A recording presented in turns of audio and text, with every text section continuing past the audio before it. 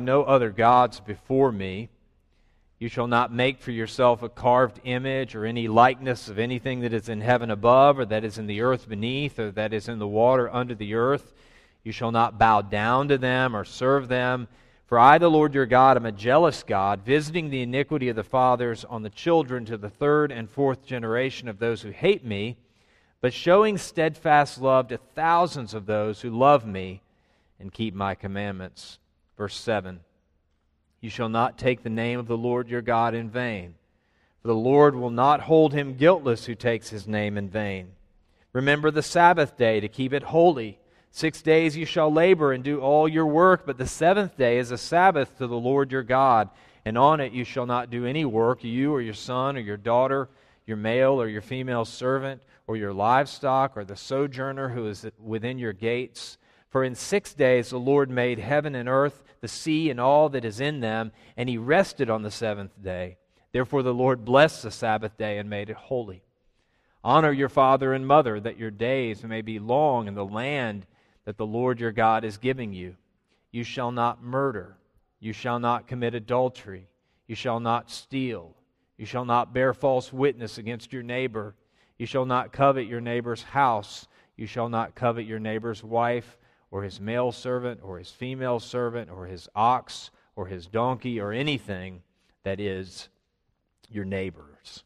The grass withers, the flower fades, and the word of our God stands forever. Let's pray. Father in heaven, we thank you again for being with us. You have graciously and faithfully walked us through another week, and we are one day closer to glory. We pray that you would bless us now and help us to understand your word and show us beautiful, glorious things from your law, and show us most of all Jesus Christ, our gracious and perfect Redeemer. We pray in his name. Amen. Life. Think about the depth of that one simple word, life. Besides our connection to Jesus Christ, life is the most important and precious thing in the world. Once it's taken away, it can't be given back. Think about the force or the implications of statements like these. Life without the possibility of parole. She lost her life in the accident. Think about the beauty of words like this. You are the love of my life. We rejoice at the birth, at the new life of our baby boy. Think about someone able to say, you actually saved my life. Or this has changed my life.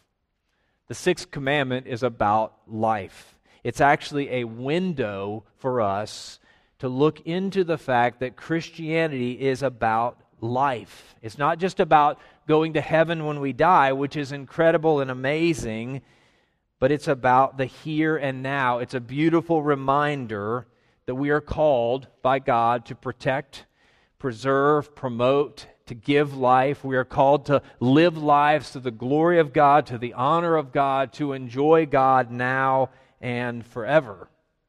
But as we begin thinking about the sixth commandment, we have to remember that there is this perception in the world, a false perception. Some think that following God and living for God is effectively the end of their lives. No more fun, no more joy, no more being what we really want. Becoming a Christian means effectively missing out on all the good stuff in life. That's a perception in our world. Maybe it's a perception that you've struggled with or struggle with now, but here is the reality. Christianity, the gospel of Jesus Christ, is an invitation for us to enjoy real life, to have our lives increasingly defined, marked, shaped by God's love and God's ways and God's law, which are the ways of life. Jesus said it this way, I have come that they might have life and have it abundantly. He said, I am the way, the truth, and the life. So what I want to suggest to you this morning is that the sixth commandment is about way more than murder. It's about life. It's about full life, abundant life, life in Jesus Christ. It reminds us that there's a difference between existing in this world and living in this world. And so I want us to think about the sixth commandment together, kind of like you think about your college syllabus. You remember in college there were classes you took your first year, right? They were intro classes, 101, 102. And then as you started to develop into your major, you took intermediate economics, intermediate accounting. That was where things started to get difficult. And then at the end, you took an advanced class. You took a senior seminar, a capstone class. And that's how I want us to think about the sixth commandment together. We'll start by the sixth commandment 101. What's the intro? What can we learn in the first section of this class? Well, what does the sixth commandment say? On the most basic level, it's pretty simple. Do not murder. This is a benchmark of humanity. Murder is wrong. But then as you come to the class, maybe a week or two in, you get to chapter 2 in the book, you realize that these questions start to come up. What if? Well, what about this? What about that? And this is where actually Exodus 21 through 34 helps us.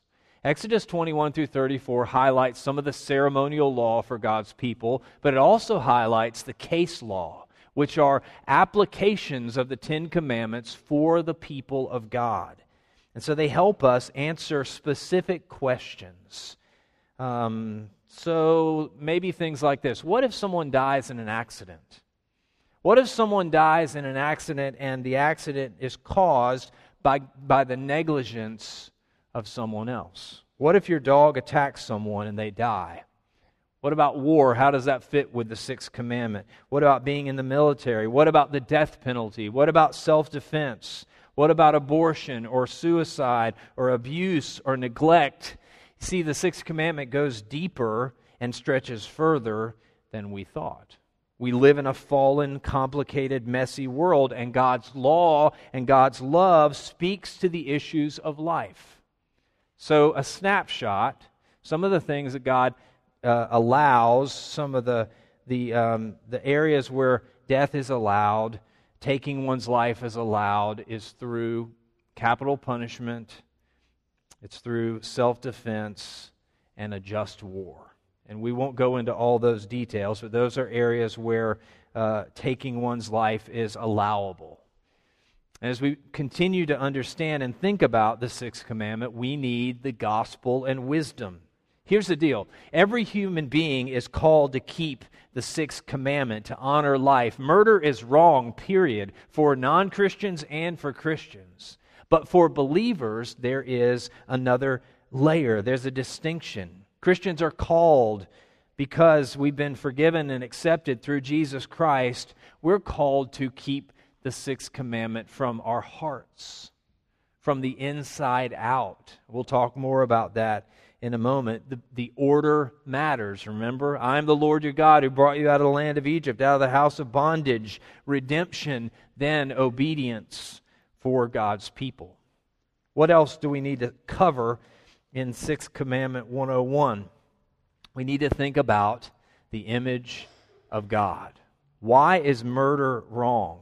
Well, it seems obvious. Taking someone's life from them that you could never repay, taking something from someone that you could never repay, it seems obvious that that's wrong, but it actually goes deeper. The Bible tells us that the sixth commandment is sinful because we are made in the image of God.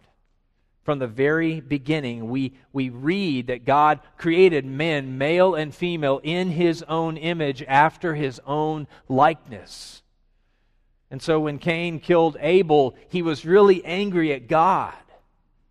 You see, when we take one's life unjustly, murder is an attack and it's an affront against God, because human beings are made with this indelible mark, this imprint. Even after the fall, all human beings are created in the image of God. That's why it's wrong.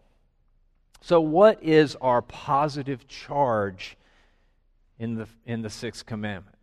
It's to protect and preserve and defend life. Let's think about some details. That means we don't take life. We don't put ourselves in a position to take life unjustly. So that means we don't drink and drive. We don't make foolish decisions that put our lives or the lives of other people in jeopardy. One of the things that we know about the sixth commandment is that it means we can't take the law into our own hands. We aren't the judge, the jury, and the executioner. Vengeance is mine, I will repay, says the Lord. It also means that if we see someone's life is in danger, we can't ignore it. You remember the parable of the Good Samaritan that Jesus shared?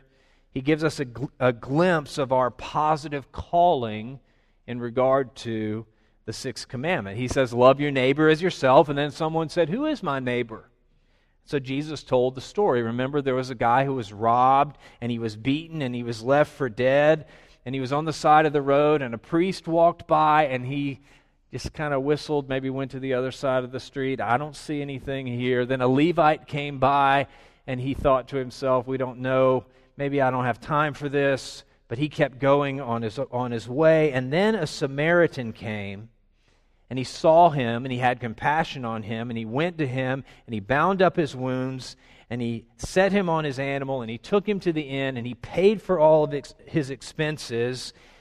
And then Jesus asked, which one of these three do you think proved to be the neighbor to the man who fell among the robbers? And he said, the one who showed mercy. Jesus said, you go and do likewise. Love your neighbor as yourself. And so let's think about some examples of where the sixth commandment comes into play in our lives. And these are just a few examples. We can't talk about all of them this morning. One that is probably close to a lot of us is the idea of abortion. It is a life issue. We know that life in the womb is precious. It's as precious as life outside of the womb. So we should seek to promote and protect the life of the vulnerable in our world.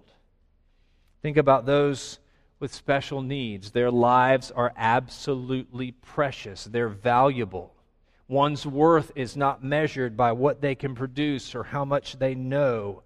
We are called to promote and protect life in this world, particularly the life of the vulnerable. And as we read the Bible, we realize that being pro-life means being concerned about life in the womb and being concerned about those with special needs.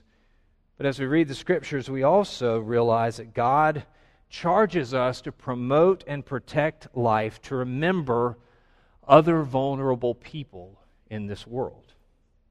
Orphans, widows, the poor, the outcast, the foreigner, those who are abused, those who are forgotten. God sees the invisible, and God calls us to see invisible people as well and to love them.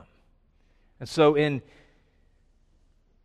the sixth commandment, we have a burden and a privilege to protect and preserve and speak for and pray and give and serve those who have no voice, those who are forgotten.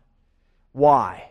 Because they're human beings made in the image of God, and because God has explicitly commanded us to move toward them. And sometimes these people are in trouble because of their own selfish, sinful choices. Sometimes they burn their lives to the ground through things like addiction and crimes and sins against others. Sometimes these people are in these situations based on circumstances that are outside of their control, like orphans or widows or those that struggle with disability. How are we seeking to protect and preserve life? How can we as a church seek to protect and preserve life? And I'm not talking about a political agenda. I'm talking about the kingdom of God. This is one of the reasons that we support and connect with and volunteer with Piedmont Women's Center.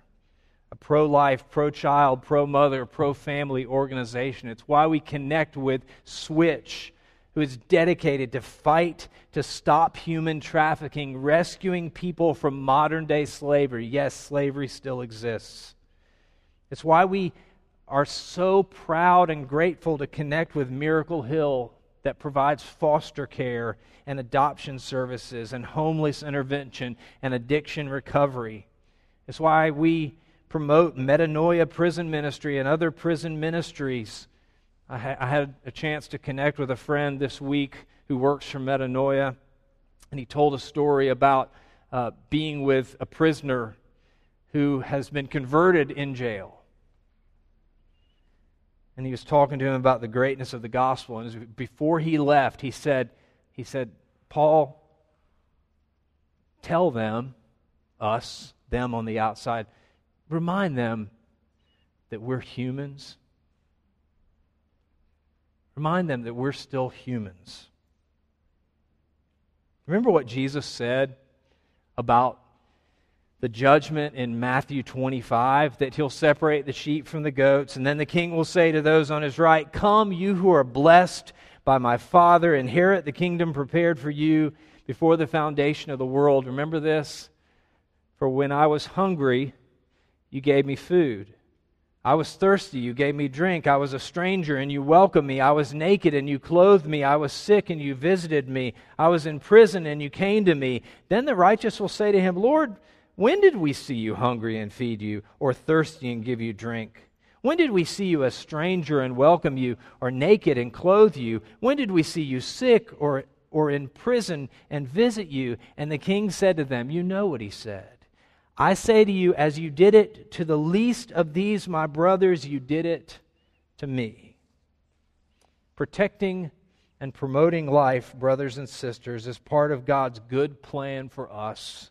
Personally, corporately, how are you serving? How are you connecting? How are you giving life in God's life-giving mission? And when we promote life, especially to people who don't deserve it and can't earn it and can't pay us back, it will blow their minds.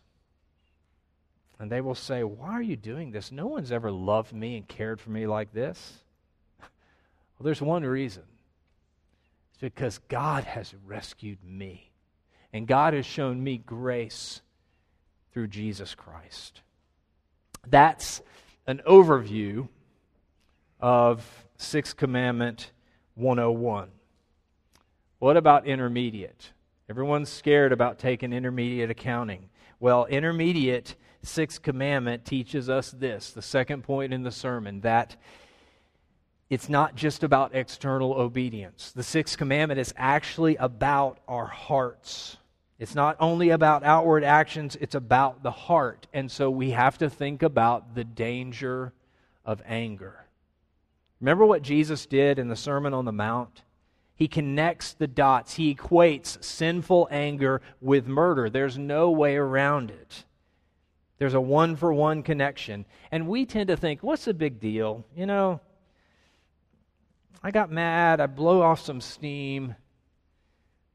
Jesus reminds us that anger and bitterness unchecked are deceitful and destructive. When we're angry and we bury it and we ignore it, we're tempted to think, it just goes away. It's gone. But it takes root. Hebrews 12 calls it the root of bitterness. And we know what this looks like. You've been wronged, or someone you love has been wronged. We're hurt by the actions of someone else, and we're tempted to hold on to anger and turn it over and over again in our hearts and our minds, and it can grow in us. And the irony is that we think by being angry with someone, we're punishing them, but anger is like this disease that grows from the inside and eats us up.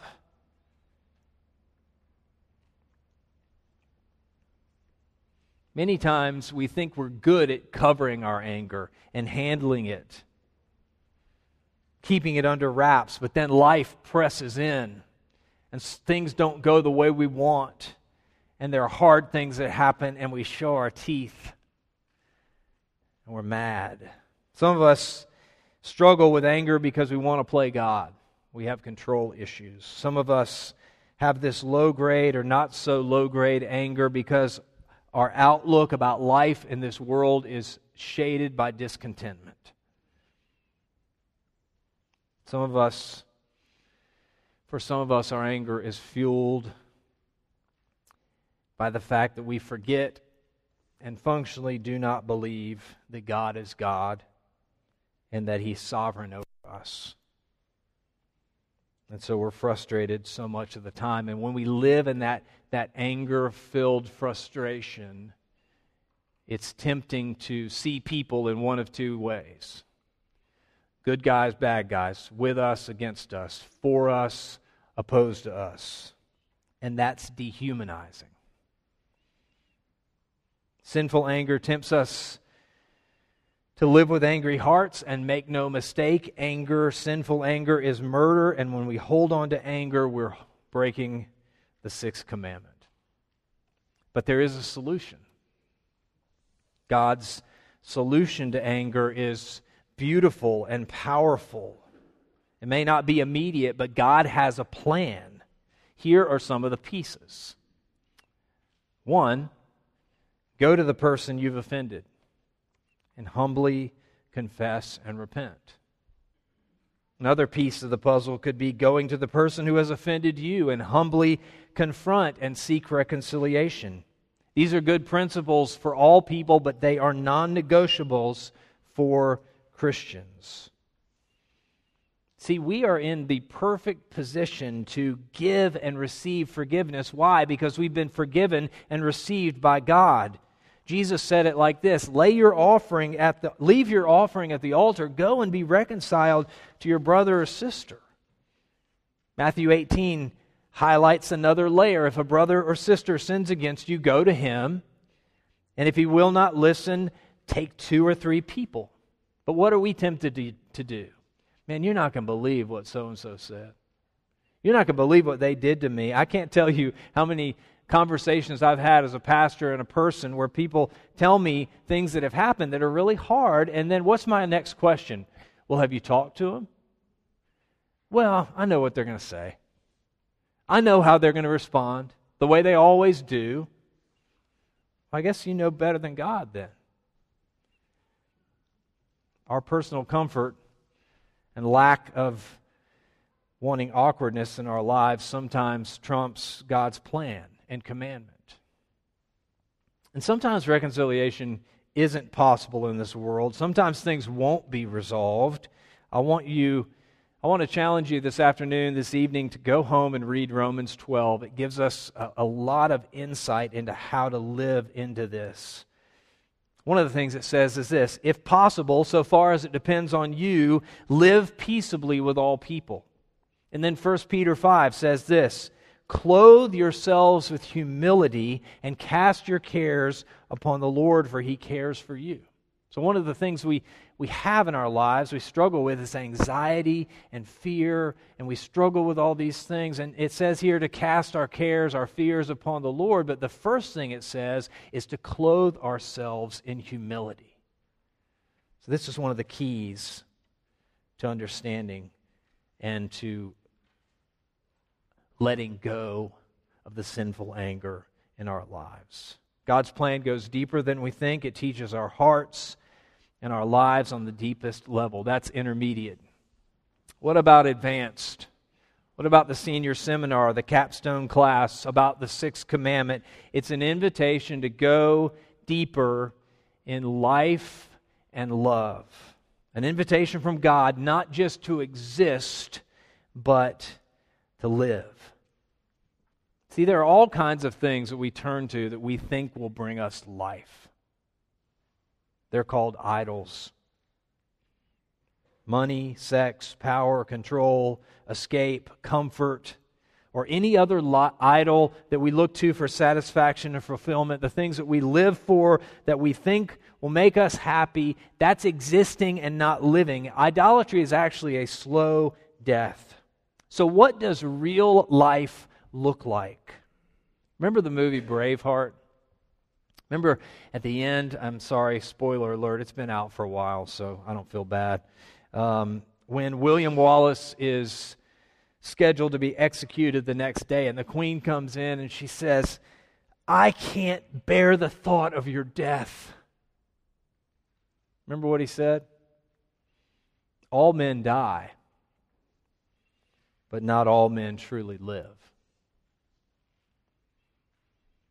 This is the senior seminar. This is advanced. What does it mean to honor the sixth commandment? It means to find life in Jesus Christ. At its center, Christianity is a call to a living relationship with Jesus where we are washed and forgiven and accepted, justified, sanctified, glorified, born again to a living hope through the resurrection of Jesus Christ from the dead, through our union with Him, our faith in Jesus Christ. This is our profession. We sing it. Hallelujah, all I have is Christ. Hallelujah, Jesus is my life. Because of His great love and sacrifice and commitment to us, we can truly live. We can make it our aim to know Christ and to press on to know Him and to grow deeper in our relationship with Him. It compels us to share the love of Christ with others, to take risks for the kingdom and for the King, to feed on His word and prayer, to confess, to put sin to death. Jesus said it this way, "I'm the vine, you're the branches. He who abides in me and I in him, he bears much fruit." So young people, adults, is Christ your life? Can you say, "I've been crucified with Christ, nevertheless I live, and the life I live in the body, I live by faith in the Son of God who loved me and gave Himself for me"? Is that your song? Is that your testimony? Life in Christ. Another piece of advanced sixth commandment is life together. One of the oft-neglected and most precious parts of life in Christ is life together. We were made for community, but so much of our lives are isolated and increasingly siloed. In Christ we have this special eternal bond. We have a common denominator that we're saved by grace, that we are part of God's forever family. And so we're invited and commanded to share our lives with one another, the joys, the sorrows, the ups, the downs, the good, the bad, the ugly, to embrace and cultivate communion with each other since we have union with Jesus Christ. And so when you come to church, get to know people. Don't talk to the same 3 people every week. Have folks in your home. Commit to small groups and Sunday school and men's and women's ministry and youth group and prayer meeting. Serve together because Christ pursues us. We can live. We can truly live as brothers and sisters. Life together. And the last thing is life for others. God calls us to life in Christ, to life together, and He also calls us to give our lives away. We're blessed to be a blessing. And the gospel invites and empowers us to give our lives, to give our time, our money, our talents, our care and concern in the service of other people. Remember Philippians 2, look not only to your own interests, but also to the interests of others. And as we serve by making meals and helping the hurting, and calling those who need to talk to someone, and teaching, and doing all sorts of other things, God will transform us. God will remind us daily, and we need this reminder. He'll remind us that the world doesn't revolve around us. It doesn't revolve around me and my comfort and my agenda, but I get to be part of something bigger.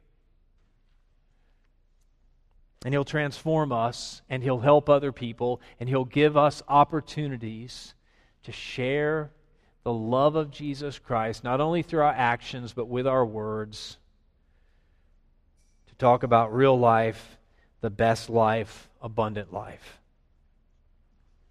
And God is so serious about having and receiving and enjoying this life with us that what did He do? He became one of us. He came down from heaven, even though we were running away from Him, even though we didn't want anything to do with God. He became a man.